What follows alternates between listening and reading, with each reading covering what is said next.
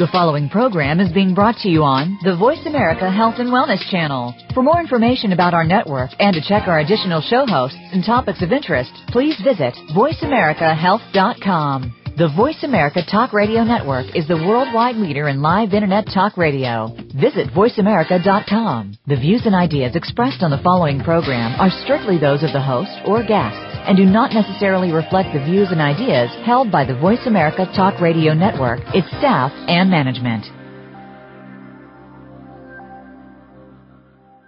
Good afternoon and welcome to 1 Hour at a Time. Recovery begins with education, and host Mary Woods is here to educate individuals and families and provide support through the recovery process. Now here's your host, Mary Woods. Hello there, this is Mark Green. I'm the medical director at Westridge and a psychiatrist, and I'm standing in for Mary, who's taking a break this week. This week we have Petros Levounis, who's the director of Addiction Institute of New York, which used to be Smithers, and Chief of Addiction Psychiatry at St. Luke's and Roosevelt Hospitals in New York City. He's going to be talking to us about the use of crystal methamphetamine with a great title called Valentine and Tina, Love in the Time of Crystal Methamphetamine. Petros is a board-certified addiction psychiatrist and fellow of the American Psychiatric Addiction Medicine, and Distinguished Fellow of the American Psychiatric Association. His academic interests include psychotherapy and psychopharmacology of addiction, teaching of psychiatry and addiction medicine, gay and lesbian mental health, and the behavioral addictions. Dr. Levounis is the co-author of a self-help book, Sober Siblings, How to Help Your Alcoholic Brother or Sister and Not Lose Yourself, which was published by DaCapo Books in 2008, and is currently working on 2 more books, Co-Occurring Substance Use and Other Psychiatric Disorders, and a book on motivation and change for general psychiatrists, and actually a 3rd on the use of buprenorphine in clinical practice. So, hi, Petros. Hello, Mark. Thank you so much for having me on your show. Thanks for coming. Mm-hmm. So, Petros, tell us a little bit about what methamphetamine is and similarities and differences from cocaine. I think there's differences in who uses these drugs on the West Coast, in the Midwest, and on the East Coast. So we have a broad population from across the country here. Yeah, methamphetamine itself, crystal methamphetamine, can be thought as the turbo cocaine. It does what cocaine does, only it does it bigger and better. The high is much higher than cocaine. The low, after using the cocaine or after using the crystal methamphetamine, is much deeper and more prolonged than with cocaine. It simply takes whatever excitement and stimulation cocaine would give you and multiplies it by 3 or 4. And that, of course, is why it's so addictive. As you said, in 2009, what we see is 2 distinct populations who use crystal methamphetamine. On one hand, we have the use in the west side of the country and the south and the southwest, and people use crystal methamphetamine primarily for recreational reasons, just to get high. Sometimes they use it to stay awake for long periods of time, and we see the prevalence of crystal methamphetamine use to be equal between men and women, straight and gay.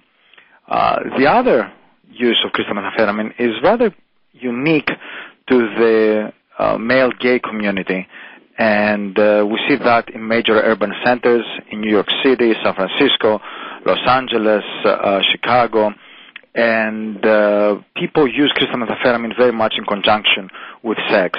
And of course that's of great trouble when it comes to HIV transmission, because when people are so high with crystal methamphetamine, they don't care about safer sex guidelines or anything else, and they expose themselves to a tremendous risk of HIV transmission. Mm-hmm. Now, when you say meth is much more potent or powerful, both in its high and its lows, than cocaine, are you talking about inhaled coke or smoked crack? I would put them together. Of course, smoked crack gets to the brain faster and it may have a greater addictive potential than snort cocaine, but and of course the issue of the free base is also something that makes it more available to the brain and more addictive that way. But these are kind of lower level differences as compared to the mayhem that crystal methamphetamine brings to the brain.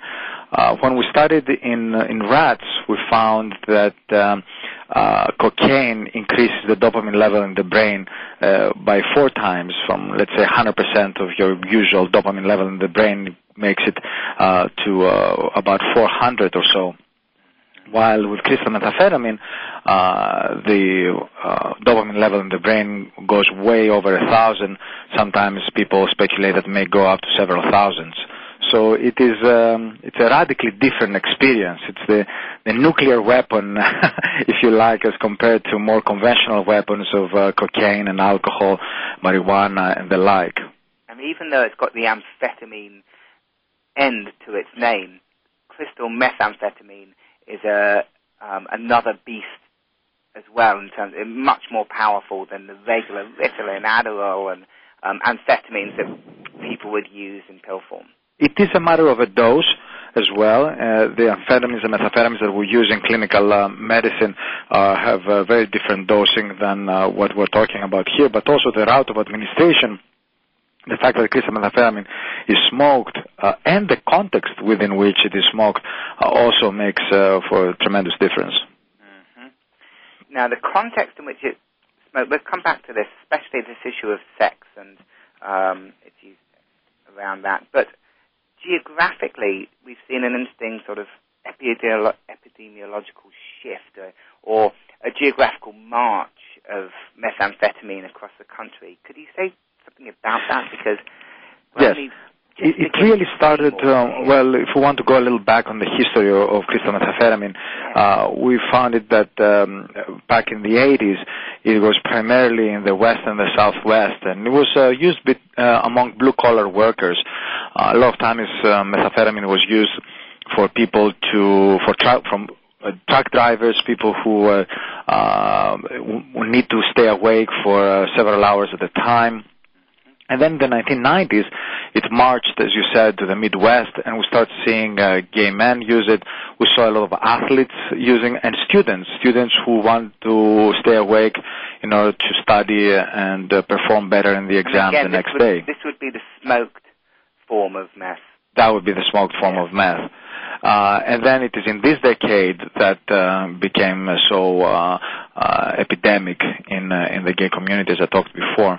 Now, there was an interesting article that was written 2 or 3 years ago that had the title that I'm paraphrasing. Could you possibly have an epidemic if you do not involve the Northeast? Because despite this march of crystal methamphetamine, the Northeast of the country really has been spared of the crystal methamphetamine epidemic, except for the gay community, as I mentioned before. But it's kind of amazing that we haven't had the same problem in the East as we've had in the West. Do you think that's just a matter of competition from cocaine, or how do you explain that? Well, there are a few explanations of it. One of them has to do with the housing on the East Coast, that the apartments in New York are so small. We all live in these tiny little apartments, and it's a little difficult to have a crystal meth lab in a studio in New York, while, of course, in the West and the Southwest, you can have a trailer or you can have a garage or more open space. So that's one explanation. The other one, which I find more significant, is that the culture in New York is rather strict when it comes to the work ethic. That you can do whatever you want to do on the weekend, but you better be at your desk 8 o'clock in the morning, Monday morning, giving 100% of what you've got. Otherwise, you can't really live in this in this city. So maybe that other parts of the country, like California and the West, may be a little more tolerant to terrible Tuesdays. As I said before, crystal methamphetamine gives you this prolonged withdrawal syndrome, this prolonged low that has given the term Terrible Tuesday. And New York cannot really deal with terrible Tuesdays. We want our drugs in and out. Different kind of culture over here. I see. Although the Northeast has got a lot more than Manhattan. I know you've got a New Yorker image of Manhattan and the rest of the state here, but I'm drawing from this particular article as well to point out that California and New York City have this reciprocal relationship with drugs of abuse, that as soon as a drug becomes popular in New York City, it becomes popular in Los Angeles and San Francisco and vice versa, with the exception of crystal methamphetamine. You're right, I have a little bit of a Manhattanocentric view of the world.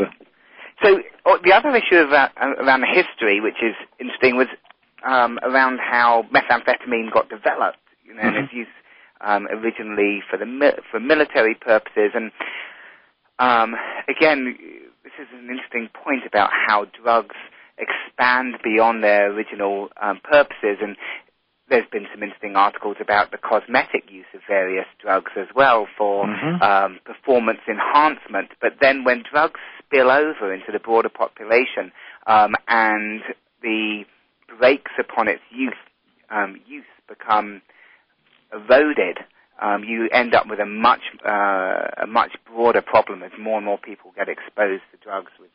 You're absolutely right, Mark, and if I can make a comment here, this is, if anybody out there is interested in research, if we have any students in the audience, I firmly believe that this is a wonderful, wonderful area to study, because we don't know much about cosmetic psychopharmacology, we don't know much about performance-enhancing drugs, and we do need to learn so much more about it. I mean, there are some studies that show that pilots perform better. They are more concentrated, and they can do a better job with some dose of a stimulant. And, of course, that's extremely ethically confusing to us, because how could we possibly recommend the use of amphetamines to people who do not have any psychiatric disorders whatsoever? On the other hand, you may very well want your pilot to have better concentration than your average person who doesn't suffer from any psychiatric disorder. Right. So do we really support these superhumans and so on? So it's a fascinating area. It's a fascinating area, that's right. It's also an issue of the brakes that you have on the context to use that performance-enhancing drug. So there's a big difference, perhaps, between using some stimulants in the context of some examination study and incurring the risk of loss of control and exposure to higher doses and developing an addictions, but then using it in a broader context for more recreational purposes across the board, where you end up with higher doses for longer periods of time and greater development of dependency. Absolutely. We're going to come up to a break, and then we'll return and focus a bit more on the use of the drug in the gay and lesbian scene. Sure.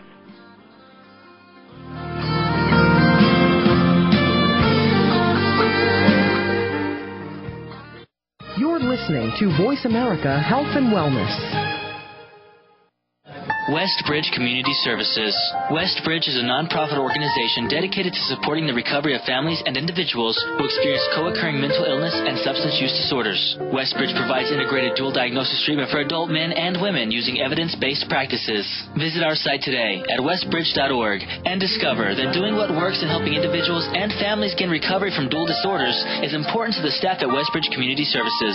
Westbridge utilizes current evidence-based practices, consensus practices, and old-fashioned common sense to provide treatment to individuals and families that experience co-occurring mental illness and substance use disorders. That's westbridge.org, family-centered recovery for co-occurring mental illness and substance abuse disorders. Dad, can I ask you something? Sure, what's up? There's this girl I kind of like. Well, if there's one thing I know, it's women. Really? Well, they didn't call me Velvet for nothing. I don't get it. Smooth. I was smooth. Oh. Anyway, it's easy. You just got to impress her. Show her how strong you are. Okay, but how? Just, I don't know, pick up a lot of heavy things around her. Like what? I don't know, desks, chairs, people. Grunt, if you have to. Grunt? Yeah, be like, ugh! Try it. Ugh! See, there you go. And you should dress up. Start wearing a shirt and tie. I'll look like a dork. No, you'll look successful. Okay. And finally, you can start using my cologne. The ladies love it, so don't be shy. Splash it on. Thanks, Dad. You don't have to be perfect to be a perfect parent. When you adopt a child from foster care, just being there makes all the difference. To find out how you can adopt, please visit our website at adoptuskids.org or call 1-888-200-4005. A public service announcement brought to you by Adopt U.S. Kids, the U.S. Department of Health and Human Services, and the Ad Council. Janine Marks, a 12-year-old, was fairly normal. She spent a lot of time online. One day, she met a new friend. The new friend had the same problems at home. They liked the same bands. They worried about the same subjects in school. They promised to keep each other's secrets. They wished they went to the same junior high. The new friend had good news. He said he was going to be in Janine's area one Saturday. He thought it would be amazing if they could just hang out, go to the mall. Janine agreed. The new friend didn't want parents messing this up. Janine showed up alone. So did her new friend, who wasn't in junior high, wasn't nice, and wasn't a 14-year-old boy. Every day, children are sexually solicited online. Help delete online predators. Call 1-800-THE-LOST or visit cybertipline.com to learn how to protect your kids' online life. A message from the National Center for Missing and Exploited Children and the Ad Council. A fresh look at today's health. Voice America Health and Wellness. You're listening to 1 Hour at a Time with host Mary Woods. If you have a question for Mary or her guest, call now. The listener lines are open. The toll-free number is 1-866-472-5792. That number again is 1-866-472-5792. Now, let's get back to Mary and 1 Hour at a Time. Hello, this is Mark Green standing in for Mary. Petros and I were talking during the break, and we both wanted to stress that we're not endorsing the use of illicit drugs for performance enhancement, but it does raise the very interesting intersection between drug set and setting, between the drug use, the personality, and the context in which it's used, and that drug dependency can arise really with an intersection of all of those, but more exposure for longer periods of time certainly increases the risk of addictions. Anyway, would you agree with that comment, Petros? Absolutely. Yeah. So let's get back to methamphetamine. Tell me some interesting things about its use in the gay and lesbian scene, and particularly its use with sex. Well, the way that it has developed in the gay community is very much a party drug. We have the classic club drugs like ecstasy and ketamine and gamma-hydroxybutyrate, GHB. And these drugs, although still used, they have been eclipsed by the use of crystal methamphetamine. In 2004, there was this explosion of crystal meth in New York and Los Angeles and other major urban centers in the gay community.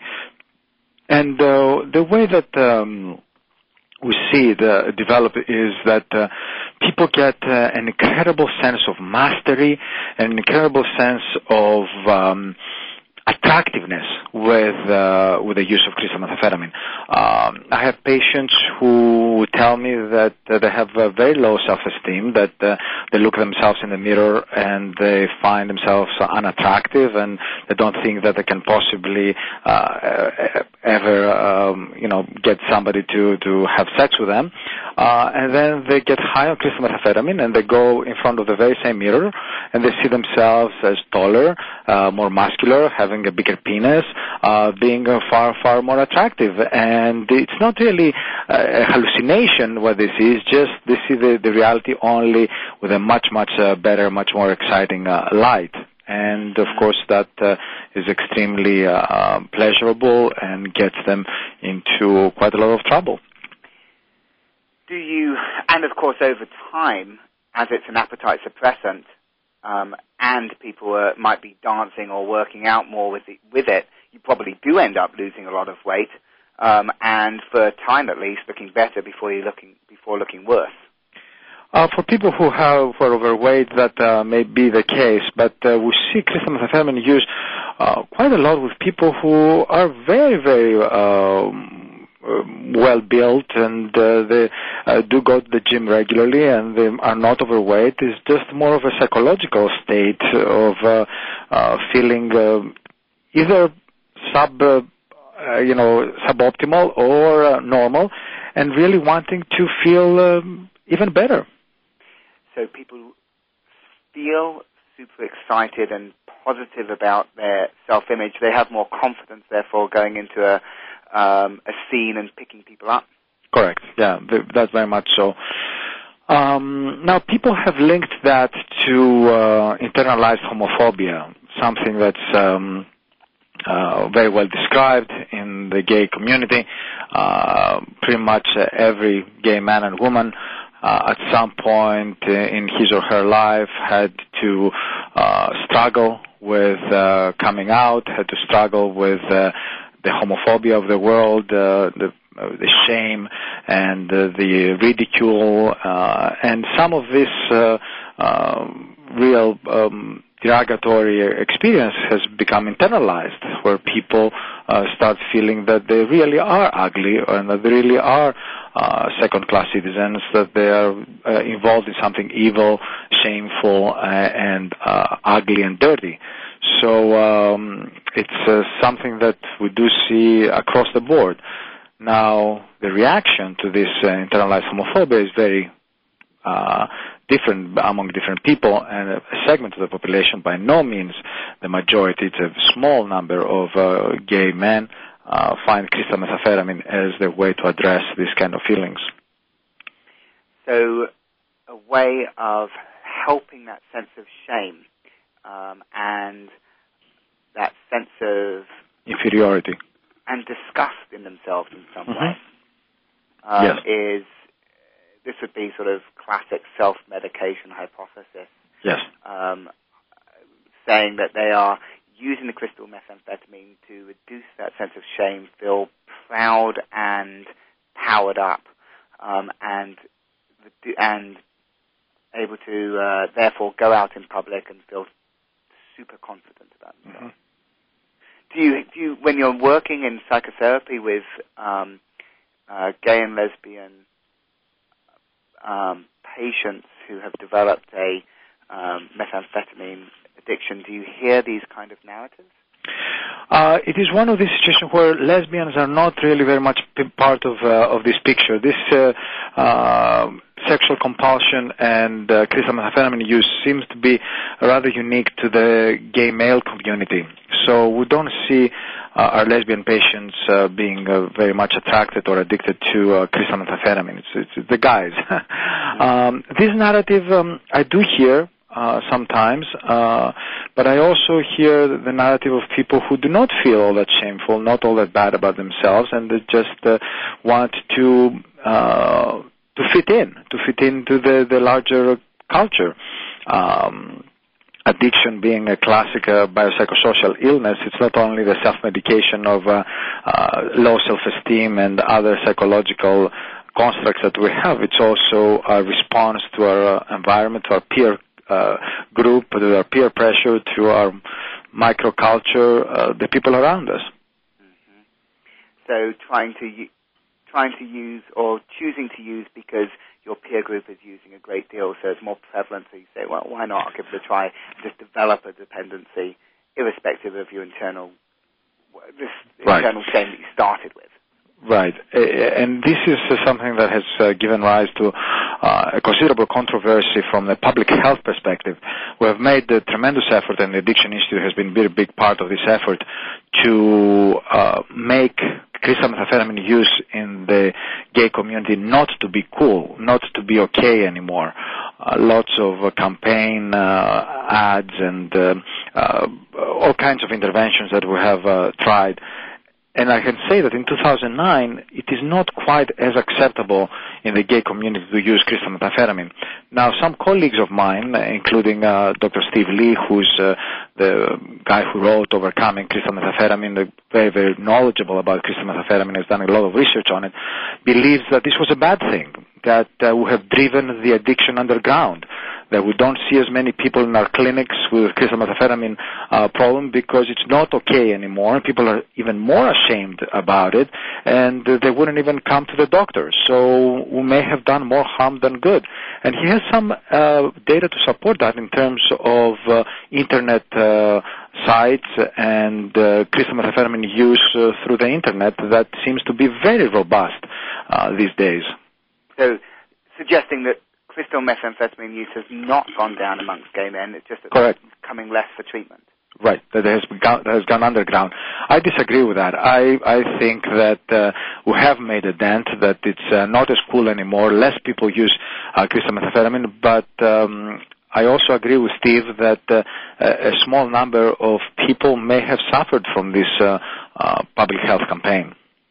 Given the prominence of, or given the importance of peer group, has there been a lot of seepage? Have you seen a lot of seepage of crystal meth dependency from the gay community out into the heterosexual community in New York City?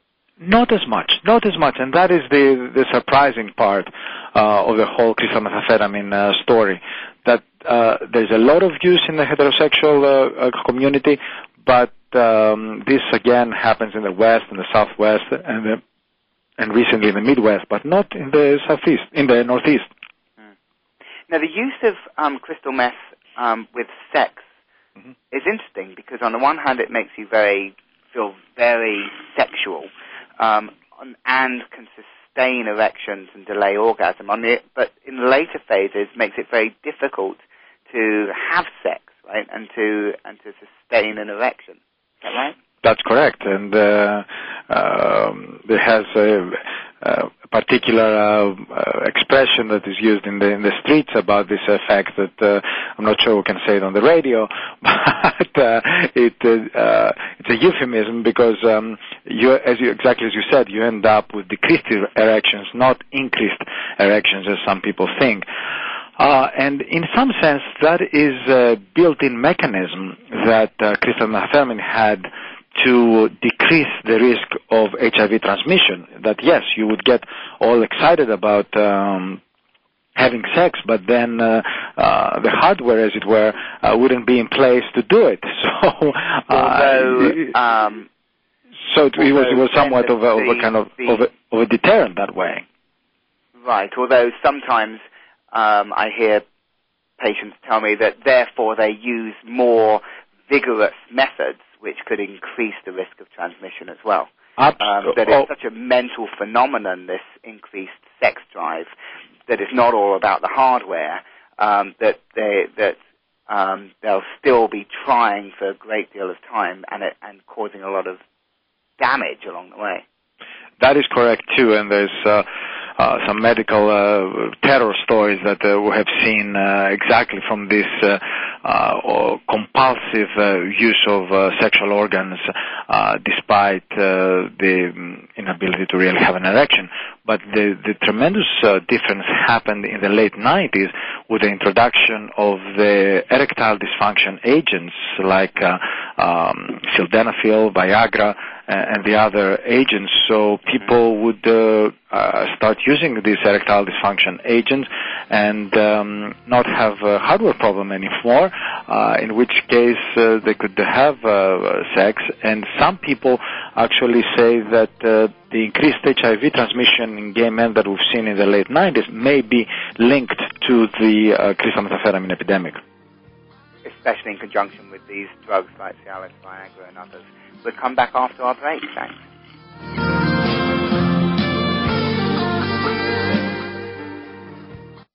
You're listening to Voice America Health and Wellness.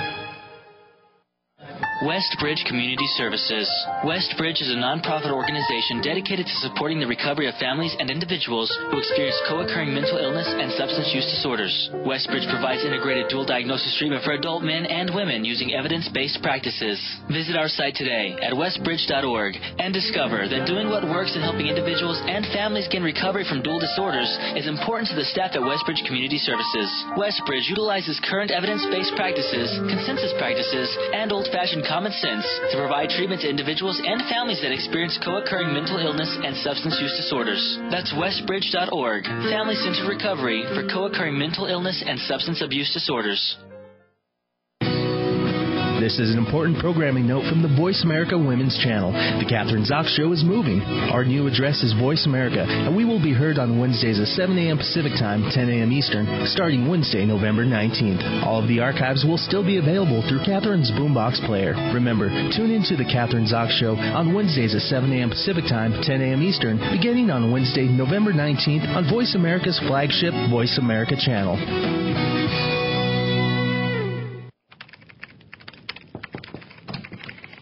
Hey, Jack, you got a sec? Yeah, sure, come on in. Yeah, I was wondering if you... Jack, your hair's on fire. Yeah, I know. I just need to finish this sales report, and then I'll probably, I don't know, let me lie down for a bit. But I'm sure it'll go away. But the flames are getting bigger. Shouldn't I... Your hair, there's so much fire. No, I'll be fine. What can I help you with? Oh, dear. Well, at least we know the sprinkler system works. You wouldn't ignore this, so why ignore the signs of a stroke? If you or someone you know suddenly experiences numbness of the face, arm, or leg, or sudden trouble speaking, seeing, or walking, don't wait to get help. Call 911 right away, because time lost is brain lost. To find out more, visit www.strokeassociation.org or call 1-888-4STROKE. This message brought to you by the American Stroke Association and the Ad Council. Your life, your health, your network. This is Voice America Health and Wellness. You're listening to 1 Hour at a Time with host Mary Woods. If you have a question for Mary or her guest, call now. The listener lines are open. The toll-free number is 1-866-472-5792. That number again is 1-866-472-5792. Now, let's get back to Mary and 1 Hour at a Time. So this is Mark Green, standing in for Mary with Petros Levounis from the Addiction Treatment Institute. Is that right? Addiction Treatment Institute or Addiction Institute? Addiction Institute of New York. Okay, sorry about that. Petros, I wanted to bring you back to the public health efforts and prevention models because so much of it focuses, there's several strands to treatment. One is trying to focus on peer group and acceptance skills. One is trying to help people later on, once they've developed dependency, to change their lives. But that's obviously by that time, many people have developed HIV. So can you say a little bit, or other problems, can you say a little bit more about some of the public health models and discrepancies? The first part is what we call primary prevention, which means for campaigns that are targeting people who have never used crystal methamphetamine, or they may be at the very early stages of crystal methamphetamine use. And these are your basic scare tactics. It's an educational effort. We go to the clubs where people use crystal meth. We flood the gay neighborhoods with little cards that tell about the connection between crystal methamphetamine use, disinhibition, unsafe sex, and then HIV transmission. These are pretty straightforward and not all that controversial.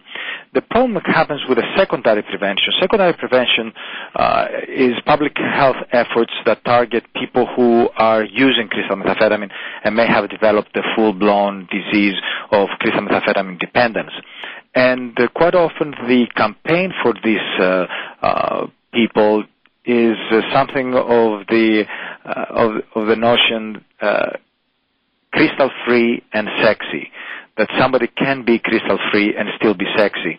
And we did a major campaign in New York where we had these rather attractive men without their shirts on who were carrying some kind of box, and they were saying crystal-free and sexy. And we got attacked for this campaign very, very reasonably because people said that maybe we're sending out the wrong message. If you go to a high school and you're a celebrity and you tell the high school kids, listen to me, I've done all this cocaine, I've done all this crystal meth, I've done all this heroin, and I've been to hell, but now I'm clean and I have a wonderful life and I'm successful and rich and beautiful again. what the kids are going to hear is not that you had a terrible time using the drugs.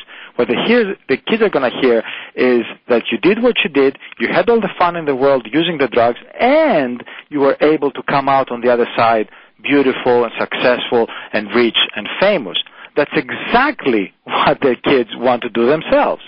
So in that sense, it's a very wrong message to have these rather attractive people coming out in ads and commercials and campaigns and so on, who look so good and they're so successful, to tell the young generation not to do drugs. It really is counterproductive.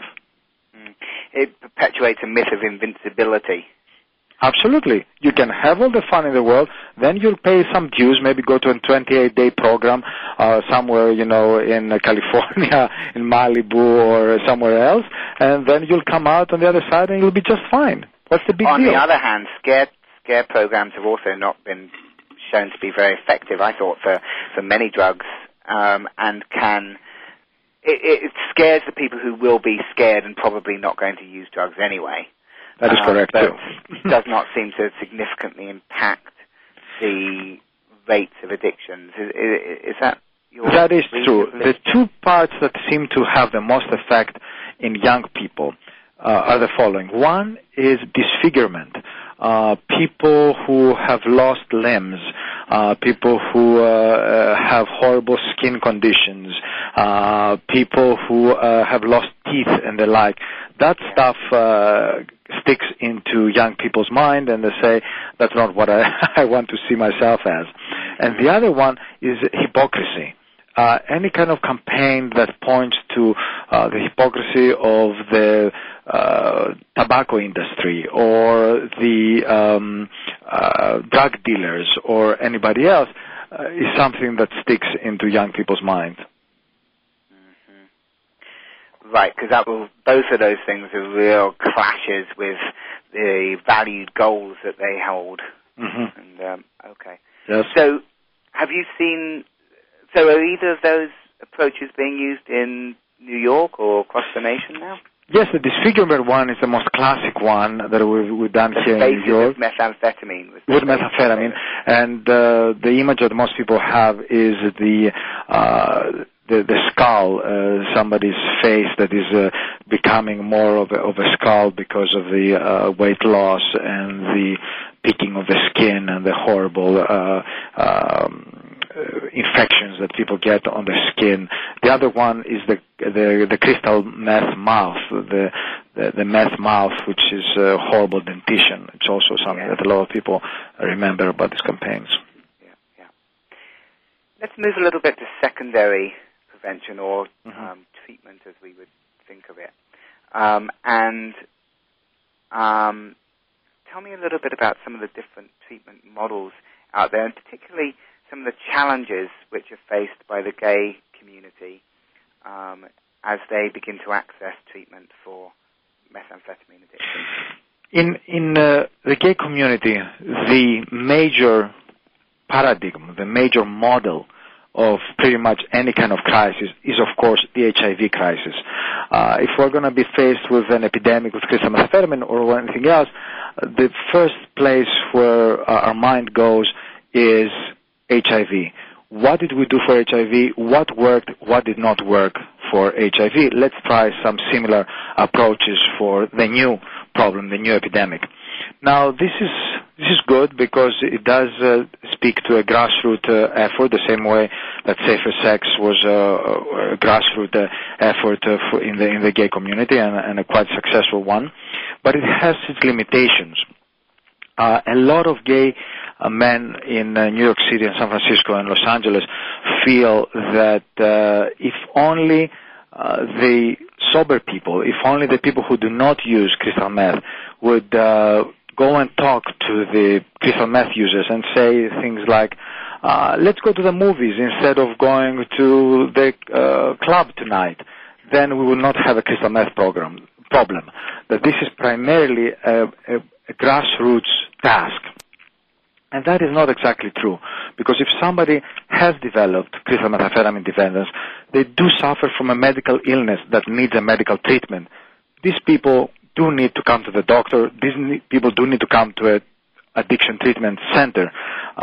Just simply having a good friend who's going to be telling you just don't do it, let's just avoid the dangerous situation, is often not enough. It's welcome, and I'm delighted that the community has this kind of reaction, but often it's not enough. You can't really compete with these thousands and thousands of dopamine spikes in the crystal methamphetamine addict's brain by simply saying, let's just have a donut instead of crystal meth. Yeah, if that was the case, you wouldn't have needed to write your book on sober siblings. The love of family and jobs would be enough, but of course, addiction is defined when those things are no longer enough. Correct. That's a nice way to define it. I hadn't thought about it that way. Before we've spoken a lot about HIV. Can you say, do you have any facts and figures on HIV and methamphetamine and the increased risks involved? The best research in these matters has been done here in New York City by the group of Perry Halkidis. Perry Halkidis is the head of psychology at NYU, of applied psychology. We do have some studies. We do know about the connection, but I don't have really any hard figures on it. The one thing that I can say is that new cases of HIV seem to have increased by 18% in the late 90s, and that is what a lot of us feel is due to the crystal methamphetamine epidemic. Right, because that was after quite a sustained drop and a change in safe sex practices. Right. Right. That would make sense. So an increase of 18% in the 90s. Mm-hmm. And, of course, a decrease in the use of needle sharing, better provision of safe injection practices for heroin dependency. So you would have hoped for a concurrent reduction to be sustained in HIV transmission. Just so people, I couldn't agree more with Mark, just so that people know, the majority of heroin addicts who contract HIV in 2009 do not get it from dirty needles. The majority of heroin addicts who seroconvert to HIV seroconvert because of unsafe sex. So we've made a tremendous gain in terms of dirty needles. We have not made similar gains in terms of safe sex. All right, getting back to the point of some of those challenges faced by the gay community. So you're saying there's limitations to befriending. There's limitations to just say no. I guess this is an extension of the just say no policy because there's biochemical changes or neurobiological changes which have occurred which renders people's choice as impulsive and drug-seeking. So what do you do? Well, we do have treatments. Unfortunately, we do not have pharmacological treatments. Unfortunately, we don't have any medications that combat crystal methamphetamine, but we do have quite safe and effective psychological interventions that work quite well. One of them is the matrix model we developed out west in the Los Angeles area, and involves individual psychotherapy, group psychotherapy, mutual help groups like Crystal Methamphetamine Anonymous, treatment of depression and anxiety if the patient happens to have depression and anxiety. Let me slow you down because I want to hear more about it. Oh, okay. Let's stop for a break and then come back in a moment. All right. Thanks.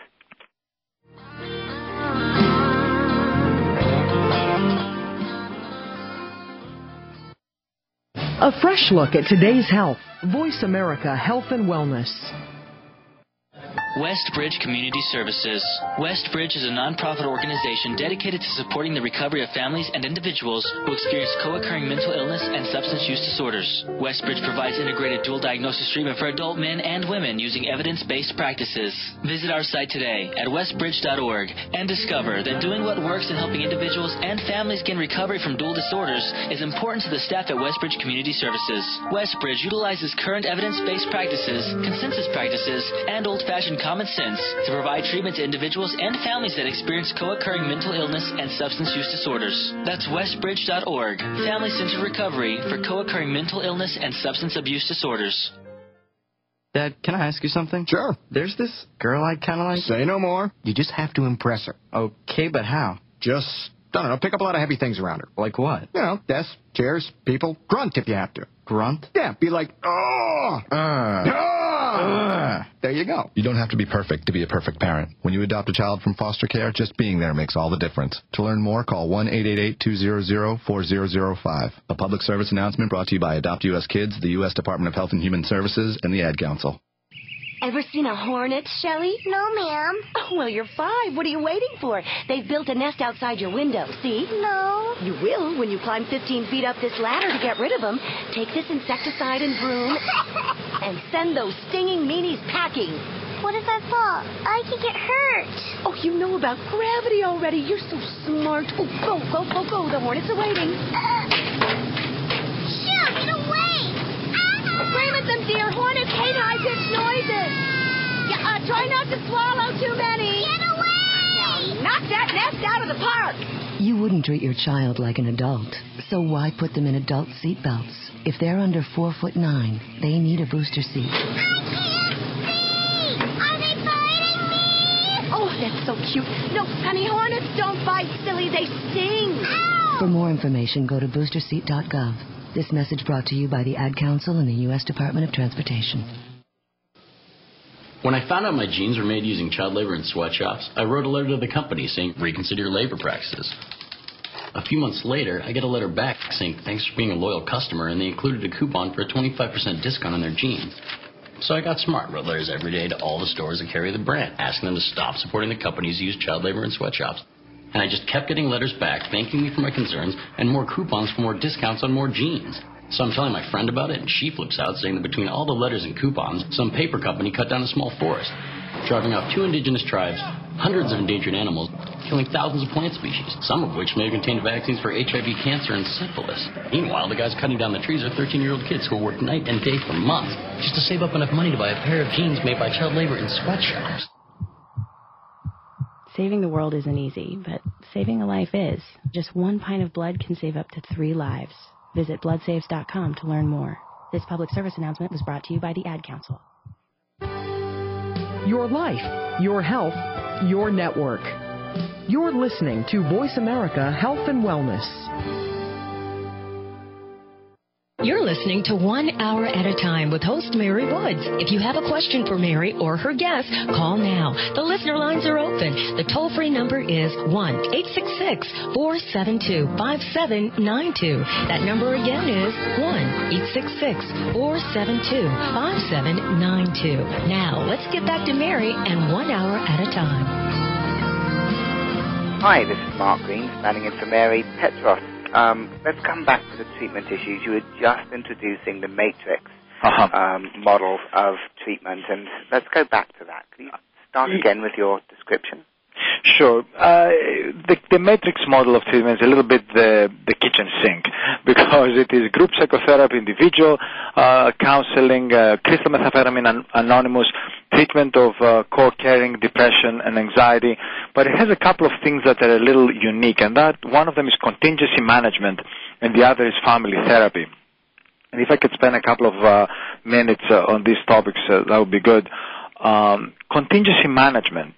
This is a program that is based on rewarding patients for good behavior, rewarding patients for clean urine toxicology examinations. In the past, we used to work with urine toxicology examinations in a negative sense, meaning every time we would catch somebody having a dirty urine, as we used to say, a urine that had some drugs in it, we would punish the patient and we would require them to go to more meetings and so on. And if they had a lot of times, if they had many dirty urines, maybe we would even kick them out of the program. Contingency management turns this procedure to its head and essentially does the opposite. It expects patients to continue using, and if you don't use, if you have a clean urine, then you get rewarded, and that's when a patient gets a voucher for Burger King or for Filene's Basement or movies or something like that. And if the patient is able to string together several clean urines, then you give them a bigger reward. And this has been shown to be quite effective both for poor people and for rich people. It seems that the monetary value of the reward is independent of the effectiveness of the treatment, and we're delighted that this is something that seems to have been helpful both for cocaine and crystal methamphetamine addiction. And you can use vouchers. People tend to use vouchers because they're a little bit more palatable for treatment facilities and families to provide vouchers, but money works extremely well. There's a bit more concern that people would exchange money for drugs, but that doesn't really seem to happen in the research. The active ingredient is really the gold star. We were doing some experiment. Lisa Marsh here at the Addiction Institute is working with computer models of contingency management, where you get a big star on the computer when you say, "Congratulations, you're the best, you have a clean urine." And these preliminary results from that study show that maybe even that works. So it really is the gold star that it's the active ingredient in the intervention. As well as in other forms of treatment, the affection, treatment alliance, the bonding, and the sense of pat on the back. And that's really one of the big deals about contingency management. I think one of the studies of the Clinical Trials Network looked at different groups which had extremely good outcomes with contingency management in methadone maintenance clinics where they used cocaine. And they found that there were just islands of these particular therapists that were so warm and fantastic, and they had great results. And the contingency management treatment can really change the feel from a punitive feeling to a positivity and excitement and an eagerness to actually be in the treatment. Exactly. And of course, what we're doing with addiction treatment, all across addiction treatment in 2009, is that we're moving from the stick to the carrot. We have tried the stick method for many, many years, and we have failed. And we're having great results with the kinder, gentler, more motivational, less confrontational approach. Absolutely. And clinics are usually averse to the idea of contingency management, but once they've introduced it, they never look back. Politically, there's a problem with contingency management that a lot of agencies from the government and other components of funding streams are a little reluctant to say, I'm going to pay patients so that they can stay clean. Is that what you're telling me? You want me to give them money just because they did not use drugs? And as a matter of fact, that's exactly what we're saying, because it is a very effective treatment model. Cost-effective too. I think there's been cost-effective, yes. Cost-effectiveness over the time, and those models are difficult because you can't roll in the cost of treatment for HIV for the next 20 years. Those are difficult to calculate, but even on fairly rudimentary measures, it seems to be more cost-effective. Yeah. Family treatment. Family treatment. One thing very specific there is that we are working very much with families of community. A lot of our patients have lost their families of origin because of homophobia, because they moved to New York to stay away from a very kind of hostile environment. So they may have lost their families of origin, but they have developed wonderful families of community in New York and in the gay scene.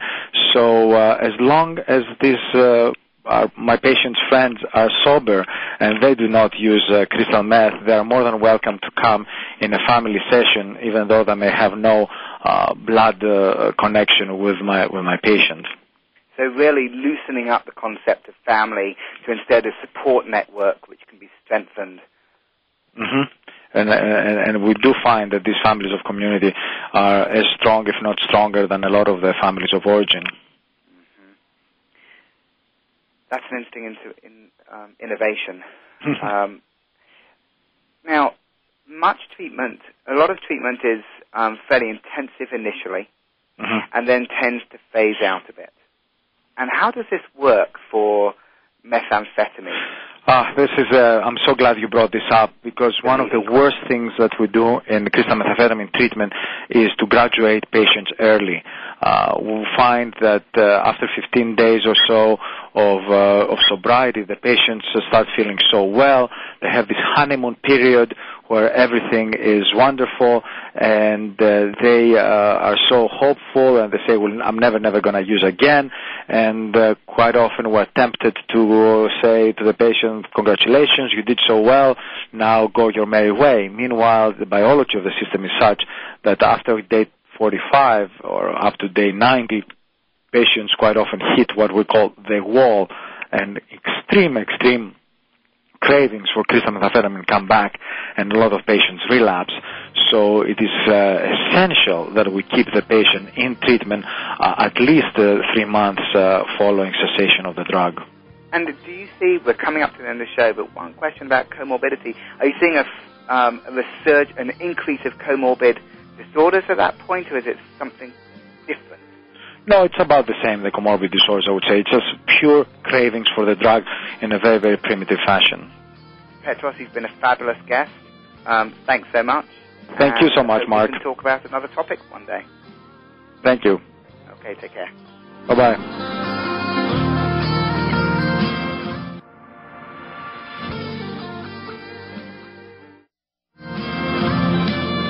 Appreciate you joining us today for 1 hour at a time. Successful recovery from a substance abuse problem or mental illness depends on education and support of loved ones. Thank you for being that support system. Be sure to tune in next week for another hour of education and compassion. 1 hour at a time. We'll see you next week. Thanks again for listening to the preceding program, brought to you on the Voice America Health and Wellness Channel. For more information about our network and to check out additional show hosts and topics of interest, please visit voiceamericahealth.com. The Voice America Talk Radio Network is the worldwide leader in live Internet talk radio. Visit voiceamerica.com. The views and ideas expressed on the preceding program are strictly those of the host or guests and do not necessarily reflect the views and ideas held by the Voice America Talk Radio Network, its staff, and management.